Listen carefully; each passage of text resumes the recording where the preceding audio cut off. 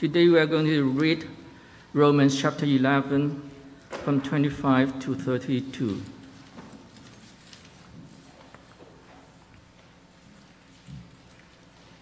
Lest you be wise in your own conceits, I want you to understand this mystery, brothers.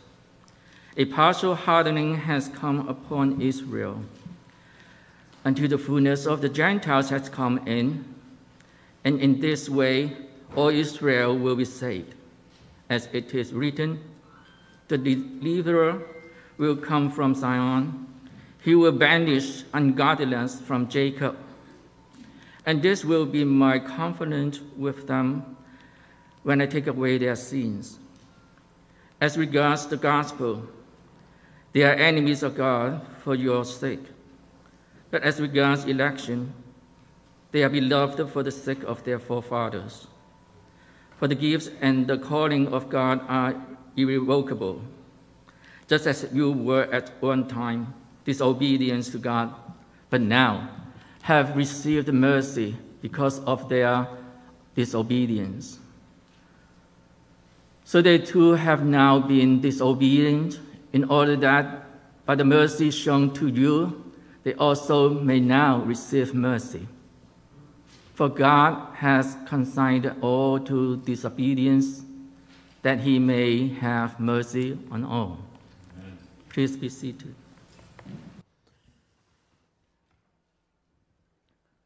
We've been studying here in the book of Romans for almost a year now, and studying not only in the Sunday morning service, but in our devotional times and in our Bible memory work and our various mentoring groups.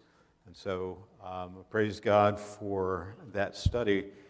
In the last couple months, we have focused on these three chapters, chapter 9, 10, and 11 of the book of Romans, which has to do with the relationship between the Jews and the Gentiles back at the time of Paul's writing.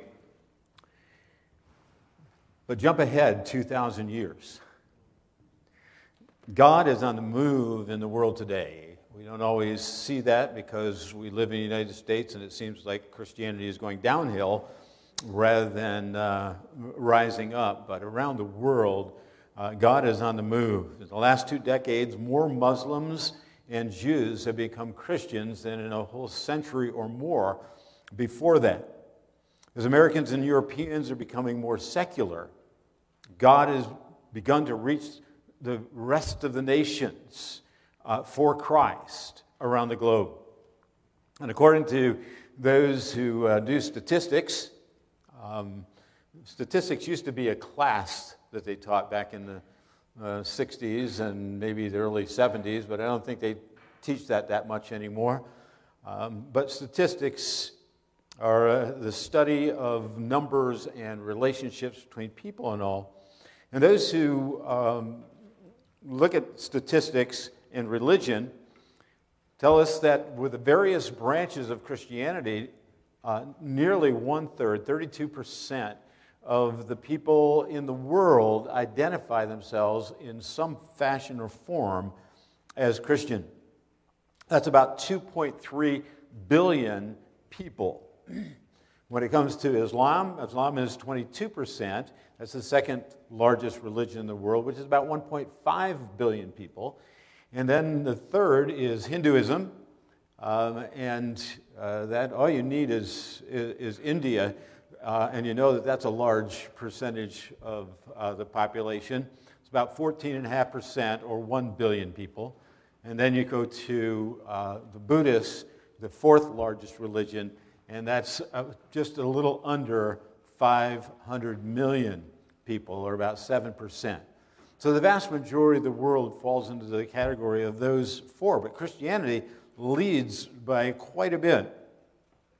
Judaism, on the other hand, is only 0.2% of the world's population. Somewhere between 14 and 15 million people in the world today are Jews. If every Jew converted to Christianity this year, you would hardly see a blip in terms of the percentage of Christians in the world, total Christians in the world. Not only that, consider the fact that the religion of the Jews today, the vast majority of Jews do not consider themselves religious at all. Of the total Jewish population in the world, 75% or more consider themselves to either be non-religious or somewhat religious. Only between 20 and 25% identify as Orthodox or ultra-Orthodox within Judaism. In other words, of all the people, the 7 billion people that live in the world, only about 4 to 4.5 million Jews would consider themselves to be Jewish by religion. And think about that. That's a drop in the bucket. That's not many people at all. That's half of the population of New York City. 58% of all the Jews in the United States have intermarried with people of different ethnicities and religions. Of the non-Orthodox, that number jumps to 71%. That is, 71% of the Jews who are not the conservative, or not, I shouldn't use the word conservative because there is a conservative branch of Judaism, but the Orthodox or ultra-Orthodox, 71% of them have married outside of Judaism and being another Jew. So if you think about that, in another 2 generations, there will be far less Jews in the world than there are today. Approximately 7.5 million Jews, that's half the population of the Jews, live in the United States. Of those, listen to this statistic, 1.7 million identify themselves as Christians. Okay. Now, that's Catholic, that's Protestant, that's evangelical, but 1.7 million. So sometimes if you look at the statistics, I don't want to go off too far here, but they'll say there's only 5.8 million Jews in the United States, and that's because they don't count those that are Christians as Jews. But people who are Jewish, who identify themselves as Jewish, 1.7 million identify themselves as Christians. That's 1 out of every 7. That's great news, isn't it? We should be rejoicing in that. Now, I give you all those statistics, not because I'm a statistics man, though I do like statistics, but to put Romans chapter 11 into perspective. There's this huge debate amongst evangelical Christians as to whether there would be a worldwide salvation of Jews at the end of the age or not. But that's really a moot point. When you think of the size of Judaism and the small amount of Jews that there are in the world, and that right now, 1 out of every 7 is already professing to be a believer in Jesus Christ, what is our argument all about? In the United States, 23% of ethnic Jews identify themselves as Christians. God continues to save his remnant now, as he did in the time of Paul when he wrote. Just as God is now saving a remnant of Gentiles, just as he did during the time when Paul wrote this book. The good news is that God is saving Jews and Gentiles today. He is working and has been working for the past 2,000 years to bring Jews and Gentiles to Christ by grace through faith because of his eternal mercy. So let's not argue about what's going to happen sometime in the future. Let's continue to do the great work of sharing the gospel of Jesus Christ so that that gospel, which is the power of God for salvation, will continue to bring salvation to Jews and Gentiles through the mercy of God. So our theme is not verse 26, all Israel will be saved. The theme from this passage that we're looking at today is verse 32. Verse 32 is the central point of all that Paul has said from chapter 9 through chapter 11. And so our theme for this passage today is that God has declared all as sinners so that he might show mercy to all equally, whether Jew or Gentile. Now, I'm not sure why, other than that there are a lot of Christians that have my kind of personality, but we sure like to debate a lot. We like to get into our heavy discussions and talk about all the things that are going on and all the questions and issues about our faith. As if we are the only people that have come up with these questions throughout all of history. But we aren't.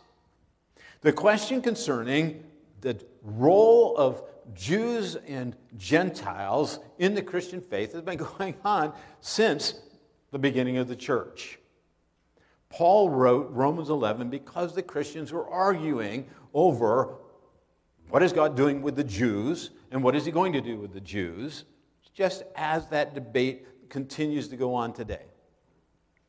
Part of the problem that has had Christians debating these questions is what Paul calls the mystery of salvation. The mystery of salvation, right? What is it? Paul addressed that in multiple places throughout his letter. He talks about the mystery later on in Romans. He talks about it in Ephesians. He talks about it in several other of his books. But a mystery from a biblical perspective is something that God had hidden for a period of time and then reveals at the right moment. So the mystery that Paul is talking about when he talks about the mystery of the gospel is God's plan and purpose of bringing Jesus Christ into the world to bring salvation not just to the Jews, but to the Jews and to the Gentiles, to the rest of the world. And so when Paul is talking about mystery, he's talking about the gospel going from Jerusalem to Judea, Samaria, and on to the ends of the earth. And that's what he means in verse 25 of our text when he says, lest you be wise in your own sight. Now he's talking to the Gentiles at this point. Lest you, the Gentiles, to be wise in your own sight, I do not want you to be unaware of this mystery, brothers. You see, the Gentiles in Rome, and we've talked about this several times so far, the Gentiles in Rome, okay, they make up most of the church in Rome, and now the Jews are coming back in because they've been allowed back in. There was an edict that kicked all Jews out of Rome. Now the Jews are coming back into Rome, and it's like, well, what relationship should the Jews now have with the Gentile church? And so they're trying to work that out. And that's why Paul addresses it here in the book of Romans in such great detail, where he doesn't cover it so much in most of the rest of the books. It's here because of that particular issue that they're dealing with. And so they're having problems figuring out how are they to get along, how are they to work together. And Paul begins to explain the mystery of God's saving plan for saving Jews and Gentiles together. And he does that by beginning with a discussion of the impenitence on the part of Israel. Impenitence means that they were not repentant. They did not trust God. They were hard-hearted. And Paul calls it their hardening. The Jewish leaders, in particular, the Sanhedrin, which is the ruling party of the Jews, along with the synagogue leaders in the diaspora, the spreading out of the Jews throughout the Roman Empire. The Sanhedrin and the synagogue leaders, for the most part, they rejected Jesus Christ as their Messiah. Okay? And not only did they reject him as their Messiah, but they began persecuting the church as well. So Paul describes that in the middle of verse 25 in our text. He says, there's a partial hardening that has come upon Israel, or a hardening in part of Israel, until the fullness of the Gentiles has come in. You know, many Jewish people had already come to Christ in the first century, right? We've mentioned this a few times as well. 3,000 on the day of Pentecost, 5,000 shortly thereafter. And then the scripture stops counting and just simply says that it was multiplied, that the gospel multiplied the number of those who were being saved. And of course, Paul identifies himself as one of those who has been saved at the beginning of chapter 11. And others as well, as he talked about the remnant of those that were being saved. And so wherever Paul went, he preached the gospel generally first to the Jews, because he would have a hearing at the synagogue. He'd go to the synagogues, he'd preach the gospel, he'd share it there. Some of those people would believe, some Jews would believe, and then he would go out and preach to the Gentiles. Right? And that's where you get the first to the Jews and then to the Gentiles. The message usually came at that time first to the Jews through the synagogues and then to the Gentiles. And so Jews were believing all around the world, the Roman world at that time, and that infuriated the Jewish leaders. And we see that in the books of Acts. We see the persecution there. We see Stephen being stoned. We see James, the brother of John, being killed as well, and others being imprisoned. Of course, Paul. We know that he was Saul who went out and persecuted the church. And so this was going on. And then as Paul is converted and he begins to go out to preach, there are riots all over the Roman Empire. Wherever Paul goes and the Jews are there, they create riots. You have riots in Thessalonica, in Berea, in Corinth, and then eventually in Jerusalem, wherever Paul is. They even put a price on Paul's head because of the witness that is happening as Jews are coming to Christ in large numbers. Times haven't changed. Oh, they're generally not riots in the sense that we see in the scriptures with the Jews, but there are protests. Go to a Messianic Jewish congregation, and there's a chance that there's going to be some of the Hasidic people that are going to be there that are protesting there. We helped to plant a church back in the 1990s, a Jewish congregation here in Brooklyn. And whenever I would go over and they'd ask me to preach there, I had to make my way through the protesting, Hasidic Jews that were there. So it's still going on today. This isn't something that's new.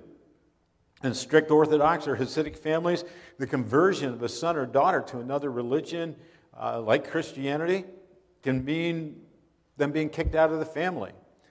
Those of you who are familiar with the movie or the play or the book, Fiddler on the Roof, right?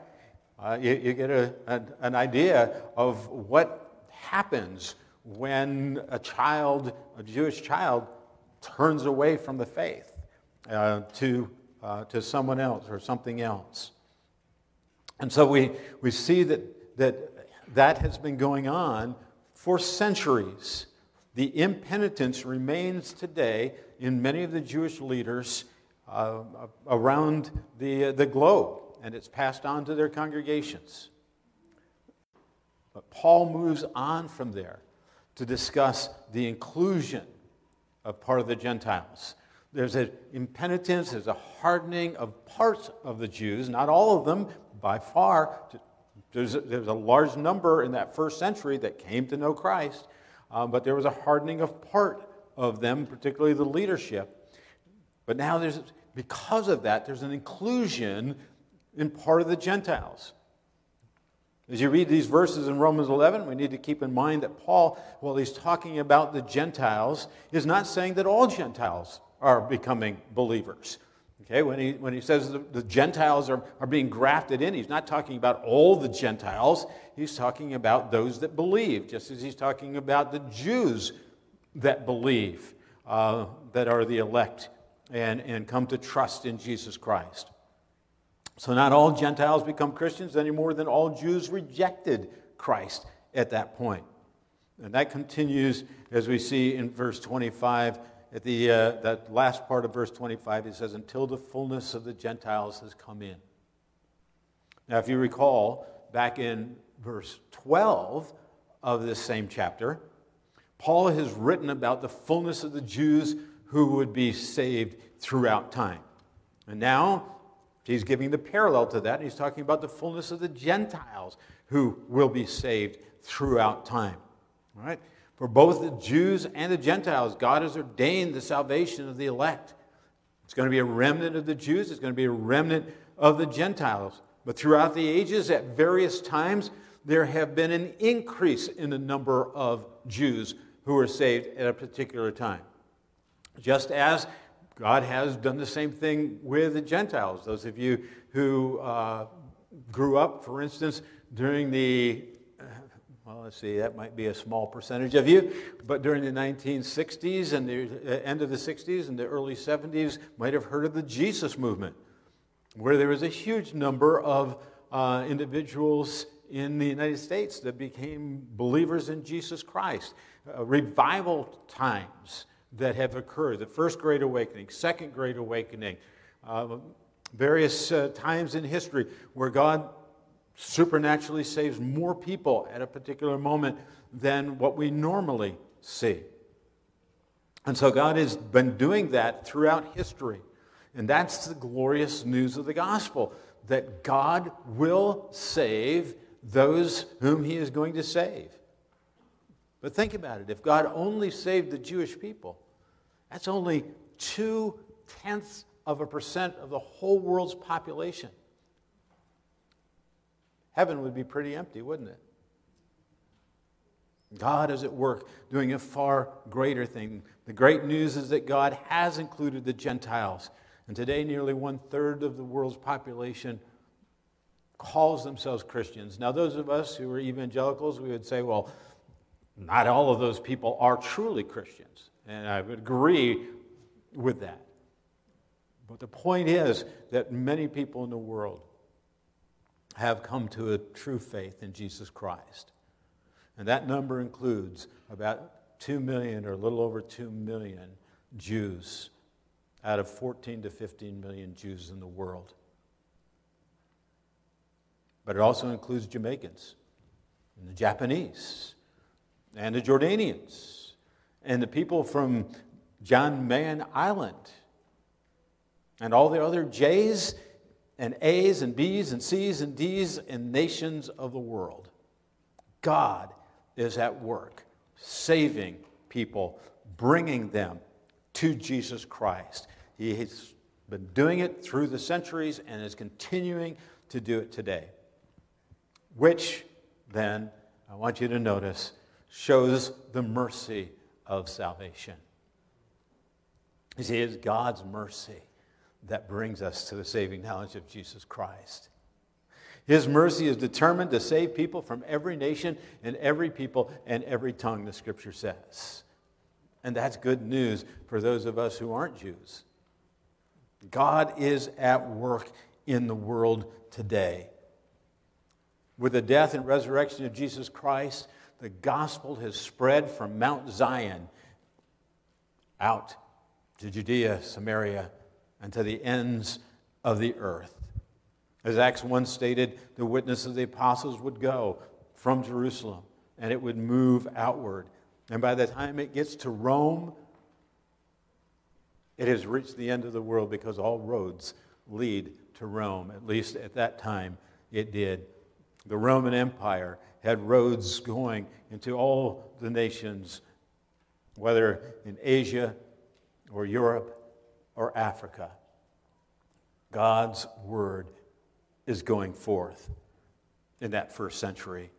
And Paul understood that's what the Scripture meant when he quoted from Isaiah chapter 40 in verses 26 and 27 of our text. He says, "And in this way all Israel will be saved. That is written, the deliverer will come from Zion. He'll banish ungodliness from Jacob, and this will be my covenant with them when I take away their sins." Who is he talking about? He's talking about Jesus Christ, the one who sent out the apostles after he raised from the dead. He sent out the apostles to disciple the nations, beginning first with the Jews and then moving out to the ends of the earth. So notice the irrevocable nature of God's calling. I know it's popular to call the Jews God's people. That phrase comes from the Old Testament. As God interacted with the people in Egypt, and he said to them, "I will be your God, and you will be my people." As the Jews wandered through the wilderness, they were to be his people, and God was to be their God. In the New Testament, however, when we come into the New Testament, that title, my people, or the people of God, is only twice applied to the Jewish people, and both of those are quotes from the Old Testament. But several times, the church, which consisted of Jews and Gentiles, are called the people of God, or called my people. And in the book of Revelations, it addresses the whole of the saved people from all of the nations and all the peoples and all of the tongues who are saved in heaven. Those are the people of God. They are my people. So it's probably best not to call the Jewish people today God's people, especially since the vast majority of them, as we've already seen, are secular and do not believe in the Lord Jesus Christ. So how do we handle the relationship of Jewish people with Christians in the world today? Well, Paul explains that in verses 28 and 29. He says, "As regards the gospel, they are enemies for your sake. But as regards election, they are beloved for the sake of their forefathers. For the gifts and the calling of God are irrevocable." Now, these verses have been used by people today to say that God has elected the Jews for salvation. But Paul is not saying that. Consider God's calling and election, for instance, of Pharaoh. God's calling and election of Pharaoh was not so that Pharaoh would be a Christian or a Jew or even a believer in God. And if you go on through the rest of the Old Testament, you see others that God elected and called. Cyrus is called the servant of God. He was called and elected by God to carry out a particular ministry, which was that the Jewish people would be able to return from Persia and Babylon back to the land. King Saul is called and elected by God, but Saul was never a believer in God. But he was called, elected, and David called him the anointed of God. We can go on again through that, but all we have to do is look at the people of Israel coming out of Egypt, several million strong, called by God, my people, and yet only two of them, Joshua and Caleb, got to enter into the land. The rest, the scripture says, died in the wilderness because of their unbelief. God's gift and calling on Israel has been and continues to be the coming of the glorious Savior, Jesus Christ. They were called by God to be the means by which he would bring the blessing of salvation to the world. And that's what Paul is saying. He's saying that Jesus Christ is the deliverer who is to come out of Zion, as he describes it in verse 26. Their calling and election provided the grounds for the coming of the Messiah who would become a blessing to all the nations of the world. And the Jews who understand that truth come to a faith in Jesus Christ. And then they share the good news of the gospel so that others might also come to that knowledge of truth and be saved. And that's the incredible nature of this calling. Paul wraps up the discussion of the relationship of the Jews to the Gentiles in one glorious discussion of God's great mercy. We read in verses 30 and 32 this truth about God's mercy. Let's look at it again. For just as you were at one time disobedient to God, but now have received mercy because of their disobedience, so they too have now been disobedient, in order that by the mercy shown to you, they also may now receive mercy. For God has consigned all to disobedience, that he may have mercy on all. 3 times in these verses, Paul uses the word now. That's important to recognize. Paul is talking about what is going on as he is writing this book. The Gentiles in Rome have received the mercy of God now. Why? Because now, that is at the time that Paul was writing, now the Jewish leaders had hardened their hearts against Christ. As a result of that, persecution had moved the church out to go to the nations. And so the Gentiles were now receiving the message of the gospel.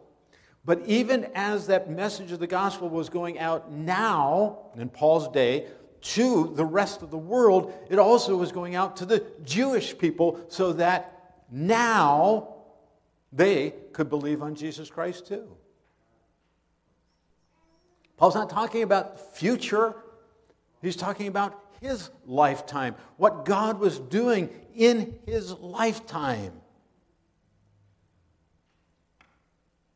So the Jews and Gentiles, all condemned because of their sins. Chapter 1 through chapter 3, Paul hammered that home for us.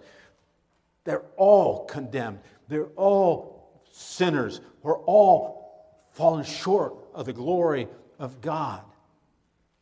Both Jews and Gentiles. But now, in Paul's day, God was showing mercy to both Jews and Gentiles. And he continues to do that today. Oh, we can continue all we want with our discussions about what's going to happen at the end of time. But I have good news. God is saving Jews now. God is saving Gentiles now. And God will continue to save those whom he has elected from Jews and Gentiles now. So let's stop fighting about tomorrow and let God deal with that. He's in charge of it. Let's focus on what God is doing now as we share the good news of the gospel. So I have a question in conclusion. Have you, even unintentionally, elevated Israel to a status that makes you see Jews as special when it comes to salvation? You see, what am I asking there? If we think that Jewish people somehow have an in with God, we're less likely to share the gospel with them. Well, they're already elect. They're already God's people. But if we see that God has used them to bring forth the Messiah, Jesus Christ, then like Paul, we will go to the Jews and share Christ with them, and we will go to the Gentiles and share Christ with them. And we will do so with this conviction that the gospel is the power of God for the salvation of everyone who believes, the Jews and the Gentiles alike. So let's not focus on, oh, they're special and therefore we don't have to share Christ. No. They are lost. Verse 32, they are lost. Just as anyone else of any other religion or no religion at all is lost. And they need the power of the gospel just like everyone else. Let's pray. Oh, Father God, may we come before you and receive mercy. For we are a people who are hard-hearted. Those Jewish leaders have nothing on the Gentiles. The hearts of the Gentiles are just as hard as the hearts of the Jews. But we thank you that your mercy is more powerful, that it can break a heart of stone and turn it to flesh. And we pray, oh God, that you would work in your mighty way. Whether it's a 0.2% of people called Jews, or whether it is the other 99.8% of the people in the world who have some other title. Pour out your Spirit in power and conviction, and bring those who are faithful to you, to the foot of the cross, and to the child who was born in Bethlehem, the Savior who is Christ the Lord. We ask it in Jesus' name. Amen. Amen.